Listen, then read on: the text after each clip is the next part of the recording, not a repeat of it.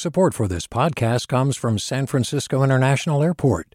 At SFO, you can discover award-winning flavors and unique shops all before takeoff. Learn more about what's at SFO at flysfo.com. Hey, it's Avery Trufelman, host of Articles of Interest, and I've got to say, I've been a fan of KQED ever since I was a little kid, and I would come out to San Francisco to visit my grandma. It was just what we'd always turn on every time we got in the car, every time we were making dinner and turning on the radio. It was always KQED.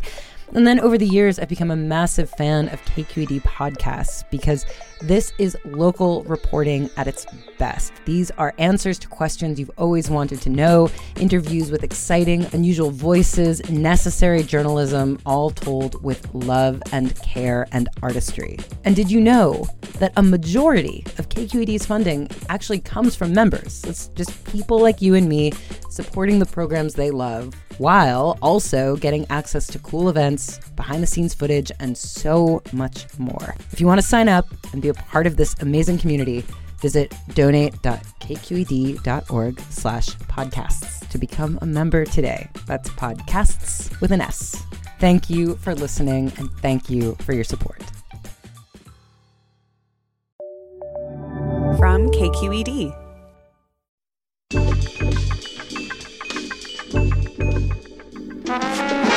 Hey everyone, from KQED Public Radio, this is Political Breakdown. I'm Marisa Lagos. And I'm Guy Marzorati, in this week for Scott Schaefer, and we are so excited to talk with one of the leading voices in the American labor movement. That's right. Los Angeles State Senator María Elena Durazo will join us to talk about her life and career and how she helped make LA a union town, even though back in the day the LA Times didn't think it was possible. There were doubters. But first, as always, I feel like busy week in politics, Guy. The big news this week was the recall proponents who want to recall Gavin Newsom have turned in what they say is enough signatures to get this on the ballot. And we also saw the governor actually come out and finally start answering some questions about this effort, which he has been very focused on not saying the R word until now. Right. So I would say, yes, the deadline itself is important. We won't know probably until next month whether or not this qualifies. But this week was definitely the start of the counter campaign from Gavin Newsom against this recall effort. And I think we can say humbly, it might have began with your interview last Friday, with the governor on KQED, kind of laying out, I think, the case that we're going to hear for the next few months, right? Yeah, I mean, humble brag, right? Yes, he called us up. We talked to him. I asked him what the recall was really about in his mind, and he really started with what we're hearing from Democrats across the nation, essentially, which is this is a Republican effort. This is an effort to really attack not just Newsom himself, but the progressive sort of principles of California Democratic politics. And, I think we're going to see an increased attempt to tie this to former President Trump, and also to really see if they can get the Republicans who are going to be on the ballot against him to kind of circular firing squad each other a bit more. Right. And I think you also saw Newsom kind of bringing the gang back together, the artists formerly known as SCN, his advisors, kind of lining up the team that will be running this campaign. It was interesting. I mean, you've covered Newsom for a long time, Marisa.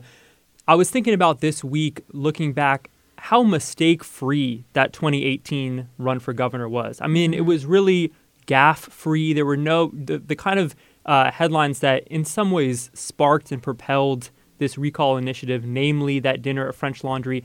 That didn't happen in 2018. Maybe that was the outlier in his career. But I think that's going to be something to watch in the months ahead, because on paper, the registration advantage, the baked-in political advantage is with the governor, right? He won by a huge margin in 2018. The registrations have only further advantaged Democrats. It's really about, I think, two things. Who will get into this race, right? Is there a Schwarzenegger-type candidate? And then just avoiding those kind of huge mistakes, unforced errors, I guess you could say, that could galvanize people against him. Yeah, I mean, I would add, I don't think that French Laundry alone did the trick, right? This was really the result of that extension that the judge gave to collect the signatures, which kind of coincided with French Laundry, with the surge, with same the night. anger. Isn't that crazy? Happened on the same day. So I think that this is, and I talking to folks close to the governor, I think they feel like a misstep potentially in not challenging that more forcefully in court. But yeah, to your point, I think that this is, there's so much that the governor needs to kind of go right in the next few months around vaccines, around schools. But and it's easier to run against one person, John Cox, than it is to run against essentially yourself in a recall. But, Newsom, I think, has as you said, a very experienced team around him. He is a pretty, veteran politician. And I think that you do, yes, it's easier in some ways when you're not under the microscope of governor, but it's also you have the incumbency and all the advantages that come with that. And we are seeing that this is going to be a national story, a national race with both parties really putting everything they in. I mean, we're going to be the Georgia of November 2021, right? We matter. No, but I think it's that you make a great point about the incumbency. I think, yes, the deadline being this week may have been a huge trigger for why Newsom is starting this anti-recall campaign. I also think it's the fact that he's now gotten his agenda done, right? It's almost like he's showing up to the cookout, he's showing up to the dinner party, he wants to come prepared, and he has rent relief done, he has economic stimulus done, he has the school reopening incentives done, and the COVID situation looks better than ever before. He's showing up now with kind of bringing something to the table. I think it was important for him to finish that legislative agenda before now campaign season is on. Shots in arms, man. Kids in chairs. Like, those are the two big things. All right. Well, we're going to turn to our guest in a minute, but I can't let this kind of go by without acknowledging the horrific attacks in Atlanta this week. 8 people dead, 6 of them Asian American women. Part of just what I think the AAPI community feels like is just this onslaught of racism, attacks. We've seen this in San Francisco, in the Bay Area, and acknowledging just the trauma and how terrible this is. We are a political show. I do think this, to some extent, changes the politics around the attorney general appointment that the governor's about to need to make. Javier Becerra just today was confirmed as HHS secretary in Biden's administration. And I don't know, Guy, do you think this? Rob Bonta has been sort of the name. He's an assemblyman from Oakland, Filipino. A lot of people have been pushing him, and including folks not just in the Asian American community. Right. No, I think that's right, because, look, this is a problem that's happening here, right? If you look at the self-reported data from Stop AAPI Hate, California, the Bay Area, we are the hotspot for this violence, this just senseless violence that's happening. And so I absolutely do think we heard from folks like David Chu, Fiona Ma saying, a top priority for the next AG has to be stopping this violence against the AAPI community. And so I think you are going to see this weigh into the governor's decision on who's going to be the state's next attorney general.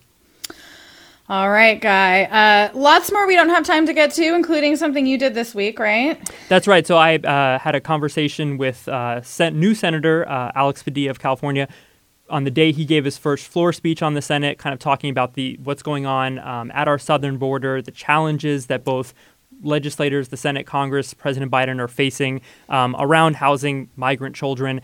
To get those details, to learn more about that conversation, I want to give a shout out to our Political Breakdown newsletter. Get it every week in your inbox. You can sign up at kqed.org/political breakdown to find that interview and all the rest of KQED's political coverage. Yeah, we take turns. So you get to hear from me, Guy, Scott, Katie, all the gang. All right, we're going to take a short break now. When we come back, we'll be talking with State Senator María Elena Durazo. You're listening to Political Breakdown from KQED Public Radio.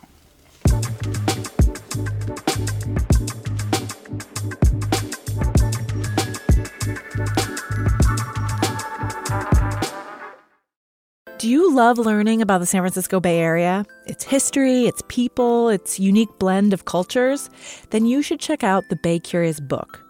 I'm Katrina Schwartz, editor and producer on the Bay Curious podcast, and I'm here to let you know that for the month of May, we've worked out a sweet deal for KQED podcast listeners.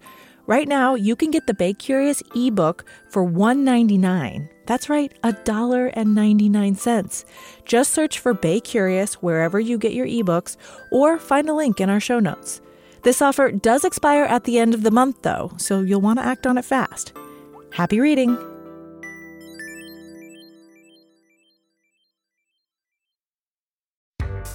Hi there, I'm Rand Abdel Fattah from Throughline. If you're listening to this podcast, you know that KQED produces exceptional storytelling that keeps you informed, inspired, and entertained. Their podcasts cover issues from your neighborhood to the entire country and everything in between. Support this work today. You can help us continue to bring quality podcasts to your ears. Just head to donate.kqed.org/podcast. That's donate.kqed.org/podcast. Welcome back to Political Breakdown. I'm Marisa Lagos here at Guy Marzorati, and we are thrilled to be joined by María Elena Durazo. She's a state senator representing the 24th District in Los Angeles. She is also almost single-handedly responsible for so much of the labor movement in Los Angeles and their power there. Welcome to the Breakdown, Senator Durazo. Thanks for joining us. Thank you, Guy and Marisa. Great to be here with you. Well, we want to go back to the beginning, like we like to do, and talk about your childhood. You were born in Madera. I think you were one of 11 kids. Can you tell us a little bit about your family and your childhood? Well, my siblings were my friends, and that's who I grew up with. So a lot of, and I feel very lucky for that. A lot of people grew up different, where you had your siblings, if you had any, and then you had your friends that you went to school with, and year after year, and you remember, hey, remember when we were 6th grade and blah, blah, blah. That's not the way it was with us.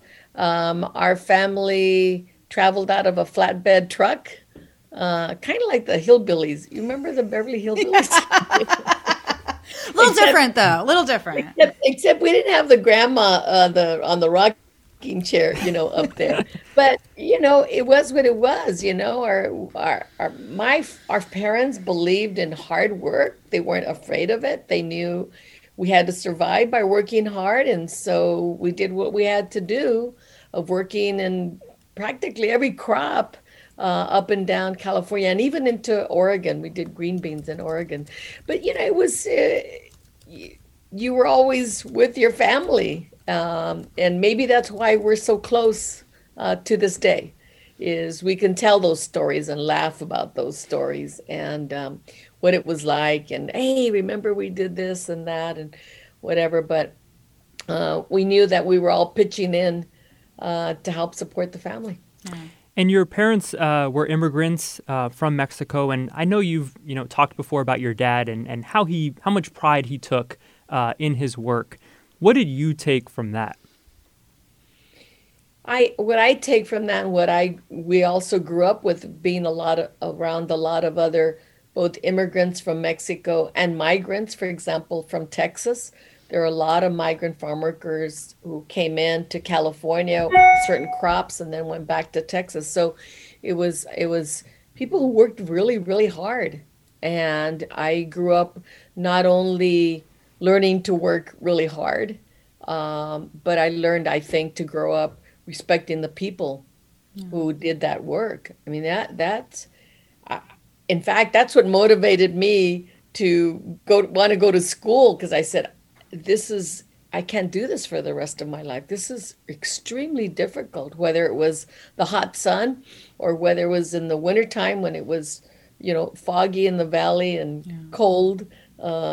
These are the kinds of things that move me today as to how we should respect the value of hard work. And we should respect that in a number of different ways, partially compensation, but partially is just acknowledging them. And this term essential has come up now, and I don't want to fast forward too fast, but these are essential workers, and we very rarely give the recognition that we should to people like my mother and my father. I mean, what you're describing, moving around, not having a house, I mean, we would call that homelessness now, right? I mean, you guys didn't have one place. And I'm curious, then how did you go from that and the poverty, but also just not being, the instability to some extent, to ending up at St. Mary's College here in the Bay Area? Eventually you got a law degree, but even just that, I mean, was that something your family expected, or that you took on your own? Well, my father expected us to do the best that we could. He was very demanding, but the reality was, and I owe it to my older siblings, the reality was that, as they got older, and some of them, didn't even get to graduate from high school because they had to go work to support the family. I mean, came a certain point when we weren't traveling, up and down, and we began to settle down. But then that meant, how do you support the family if everybody's not, working as much as possible year round? So he, I owe it to them that I'm number 7 in the family. Had it not been for my older siblings working in jobs, whatever they were, and contributing to the family, maybe I wouldn't have had the opportunity to graduate from high school and go on, because how else would family have survived? And that it was really important to him for us to go on to school. In fact, as macho as he was in some ways, in other ways, I remember him telling me, you have got to go to school, you have got to learn how to take care of yourself so that you don't depend on a man to take care of you, and so that you have the ability to do what you want to do. But I know my older sisters would have loved to be in that position, but they sacrificed a lot for the rest of us. Yeah. Right. Do you remember the first time you encountered political organizing, political power? Was that at St. Mary's in college? Actually, it wasn't. I had an older brother. He was the first to go to college. Unfortunately, he passed away while he was in college, but he went to Fresno State. And he was the first activist that I've ever met in my life. He was at Fresno State. He got involved in the Chicano movement. And of course, we had the farm workers movement going on at the same time. The war was going on in Vietnam. Some of the programs to recruit people from Latinos and African Americans was going on at the same time. So there was all this activity, and he joined it. And he first approached me to help me stay in school and get ready for college and then be able to apply for college. He helped me go through all of that. But he also took me to my first march ever in my life. And he convinced Mom and me to go to it. And it was the Fresno version of the Chicano moratorium in East LA. And I think it happened in a number of smaller cities. But Mom and I were scared to death. We're like, oh my God, what are we doing? What are we doing here? But he was such a beautiful person, beautiful human being, that we just trusted him. He took us, and here we were, an anti-war march. Who would have ever thought it? But it was great, and I owe it to him. He's the first one who exposed me to activism. Well, clearly it planted a seed. We mentioned you went to St. Mary's, which is here in the Bay Area, and then you ended up going back to Los Angeles with your young son. And I'm not clear. Did you go to law school and then start working at a labor firm, or were you working at the labor firm and that's why law firm, and then you went to law school? I started law school while I was at the started law school when I was at the garment workers towards the end of that. So you were working already in the movement. And then I went to go work at a labor law firm, and then all of that happened around the same time. I wanted to match up. Here I was studying law, but in fact I had to keep a job. So the combination of the two. And I if I can just mention real quick, I went to law school. It was 4 years, all night, after work, every day. And a woman who took care of my son in their childcare center, we got to be friends. And I mentioned something to her. I was thinking of going to law school, and she says, I will take care of Mario for you for any number of days per week. You go do what you have to do. And it was such an amazing thing to have a woman for 4 years take care of my son 4 nights a week, never got paid for it, and she did it just to help us. And you trusted her, which I'm sure made it possible also. Yeah. Right. So we want to get into your career in the labor movement in LA, but I guess maybe just to start, if you want to step back and, nowadays LA is kind of known as a hotbed of labor activity, labor power. That certainly wasn't always the case. Can you kind of talk about what that dynamic was like when you began your career? Well, I'll just say when I got elected to the president of my union, the Hotel and Restaurant Workers Local 11, there was no, there was strength in the labor movement in a very traditional way, which did not include low-wage workers from industries that relied on on immigrant workers, on Black workers. So there was some strength, but it was for certain sectors of the labor movement, and it wasn't a broad sort of working class movement that included immigrants, that included security officers, or that included home care workers or hotel workers. So it had its place, and very influential, for example, with Mayor Bradley. But it didn't have this broader, more connected movement to the rest of working people. And that's what it was like. So Latino citizens really didn't vote much, and so ended up being ignored. I remember several elected officials telling me, "Well, what do you got to offer? Your members are dishwashers and cooks and housekeepers. They're poor. They don't have money. Many of them don't vote. And so what really," almost saying, "What do I care about you?" Yeah. And so we really had to turn that all around, because we weren't going to win what was needed for those low-wage workers until we had both their power in the workplace, but also their power at the ballot box. Well, and I mean, when you got to the hotel union, it sounded like the leadership was just completely ignoring the needs and everything about their members. I mean, they weren't even translating meetings and things like that. Right. But a lot of, you mentioned you got elected, that was after sort of an internal fight, and your late husband, Michael Contreras, who's another just giant within the labor movement, came to LA to try to help turn around the movement from the national. You didn't like him at first, I don't think, but you guys became this powerhouse. Well, I mean, talk about that. Like, was it good being in a relationship with the person that you're building this political movement with? Or is that like, do you just go home and go, "Oh my God, can we not talk about anything?" Boundaries. Yeah.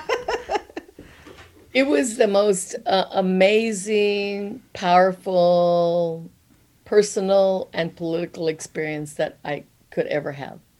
We loved talking about this. We loved talking about it. And he had his strength. We were sort of a yin yang, because he had this he was really smart about political tactics and strategy. I, on the other hand, left that to him, politics. And I then, ironically, I was more devoted to, I want to be around the housekeepers. I want to know how we can move this and win this and get, a good wage increase and hold on to our health care. So we both did a little bit of the other, but it was really, that's what made our relationship so strong, is that we were best friends, loving husband and wife, but we also had this thing about how do we build a power out there, So talk a little bit. And by the way, my son will never forget that I used to come home, because when Miguel was sent out here by our international union, he was sent out here to calm me down, right? And instead what happened was I was so, upset, like, "You're not going to tell us what to do, blah, blah, blah, blah." And then we ended up falling in love, getting married. We saw a lot of union pun headlines when looking back at articles about your career. I mean, I'm curious, just from the broader political strategy that you took, and you formed the Los Angeles Alliance for a New Economy. How did you kind of view the long-term mission that you were working on, not only to advocate for the workers that you were directly representing in the hotel union, but can you describe kind of the broader political strategy? Well, I sort of had this, we had this belief that you do the most good for the most people when you teach them to do it for themselves. And that learning to respect yourself is the only way that you're going to get respect from other people. And that was the vision, is that these men and women adult men and women, who have so much responsibility, working hard every day and raising their sons and daughters. They also know how to fight for themselves. And so collectively, they would get together, and this is what came of it. Today, where housekeepers in a union hotel, make over $20 plus an hour. They have free family health insurance. They have a reasonable retirement plan. They have the basics, and that's what they should have. But they had to fight for it over a number of years. Well, let me ask you broadly. We have seen, like we said, in LA and California, labor really flex its muscle. We saw in the presidential campaign, like we were in Vegas last year, and the culinary union alone, the power they have and have helped Democrats. We're seeing union workers in Alabama try to unionize at an Amazon warehouse. The president spoke out in favor of that. Are you optimistic about where the labor movement sits in terms of broader politics right now? Well, I'm most optimistic with President Biden coming in at the highest levels of the nation, saying, and not afraid to say, union, not afraid to say that being in a union is a good thing, and that he would support working men and women who want a union, and that they shouldn't be put in a position of being afraid of retaliation. They shouldn't be in a position where they're pressured so much, to not vote for a union in a workplace election. So I am very, very optimistic because of his leadership of speaking that way and respecting working people in that way. And also, I have learned this basic belief that if there is not democracy in the workplace, then our nation will never be as great as it needs to be. And we have to have, men and women have to have the ability in their workplace to be able to speak out. Look at this pandemic. There were two food processing plants, the Foster Farms in Livingston and in Fresno, closed down. Hundreds of cases. People dying, 9 people in Livingston.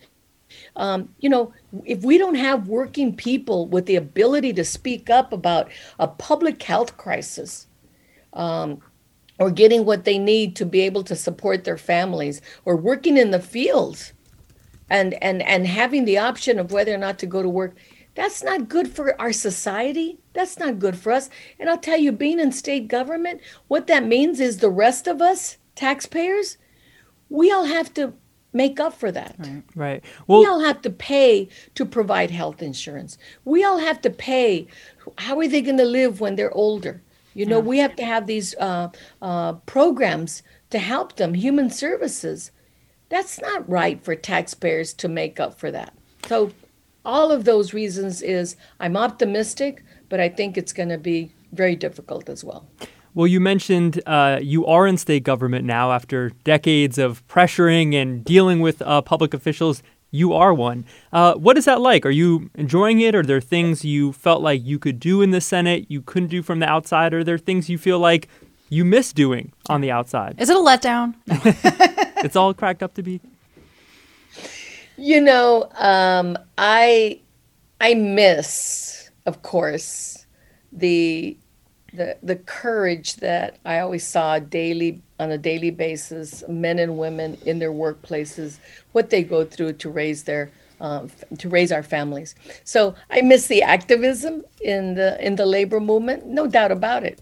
I was around it and did it for decades. But I've gotten to know some extraordinary elected leaders here. And I'm, the more I meet and I see where they came from, what they're trying to do, I'm more and more impressed. And I say that with all truthfulness because I think it's part of, just like when I was a union organizer, the first time somebody turned me down to, that I would go visit and say, well, do you want a union? No.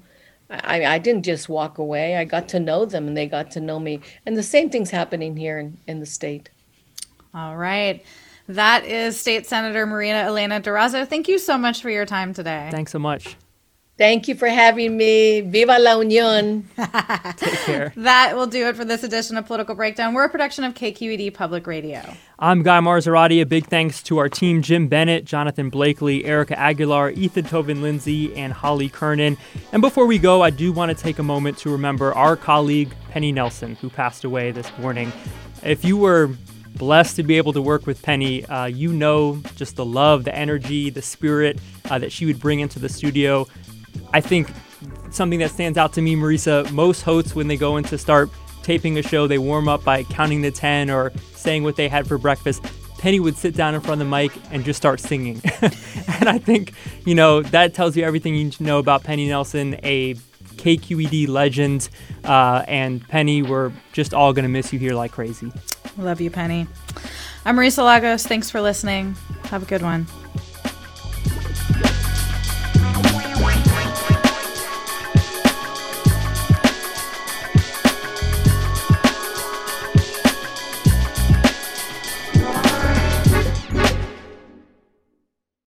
Hi, I'm Sasha Coca, host of the California Report magazine.